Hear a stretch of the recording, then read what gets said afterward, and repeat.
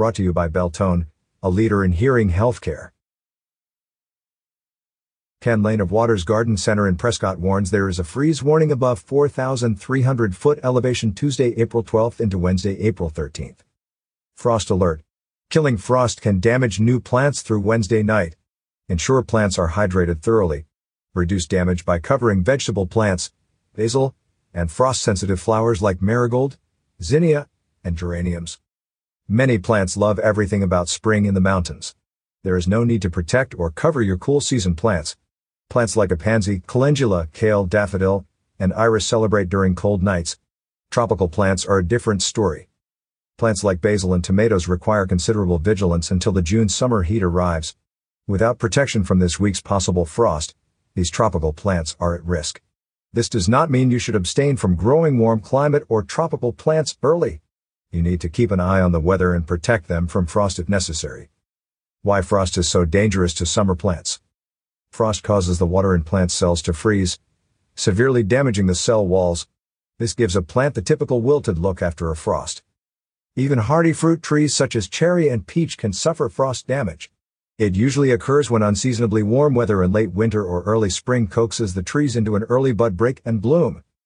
Frost can injure the buds and blossoms and affect that year's harvest. The tree will be just fine, but the spring fruit is concerned. When to take protective steps. The two crucial times of the year when you need to be on frost alert are in the spring and late fall.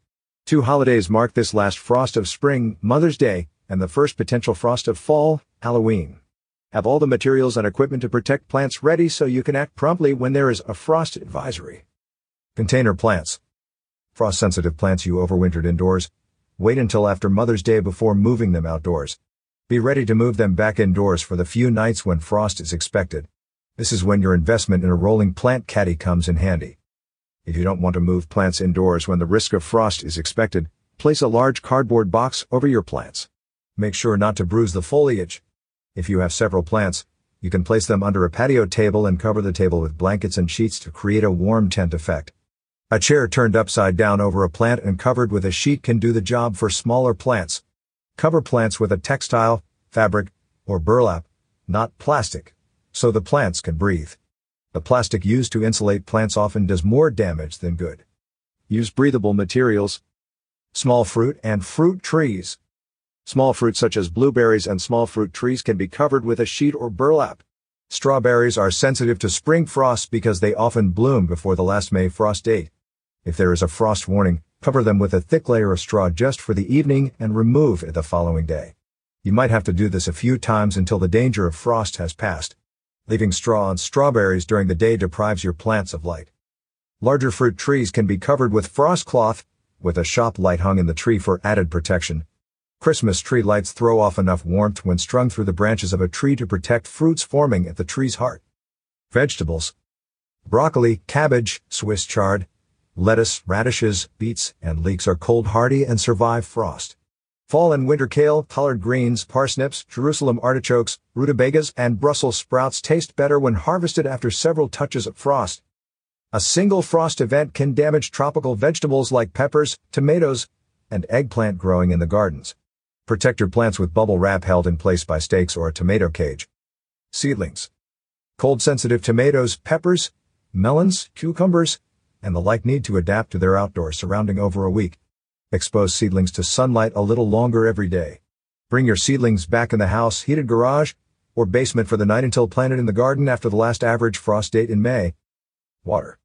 A hydrated plant survives cold temperatures far better than a dry plant. Water helps your plants stay warmer at night. Give your seedlings, vegetables, fruits, and containers a deep soak the night before an expected frost event. When do plants die of frost? Cold-sensitive plants need to be covered in either a frost or a freeze warning. Any temperature under 36 degrees warrants a frost advisory. A light freeze warning is advised when garden temperatures are expected to drop between 28 and 32 degrees for 5 consecutive hours. Frost-damaged plants look wilted first, then turn brown, leading to black death. The foliage is often brittle because roots can no longer take up water. The plant will not recover from this type of killing frost and is best replaced. April through May, you can plant warm climate or tropical plants. You simply need to keep a watchful eye on the weather and protect these plants from potential frost when necessary. This article was written by Ken Lane. He can be found throughout the week at Waters Garden Center, 1815 West Iron Springs Road in Prescott, or contacted through his website at watersgardencenter.com or top10plants.com. Get more gardening tips from Waters Garden Center in the Mountain Gardener column on signalsaz.com.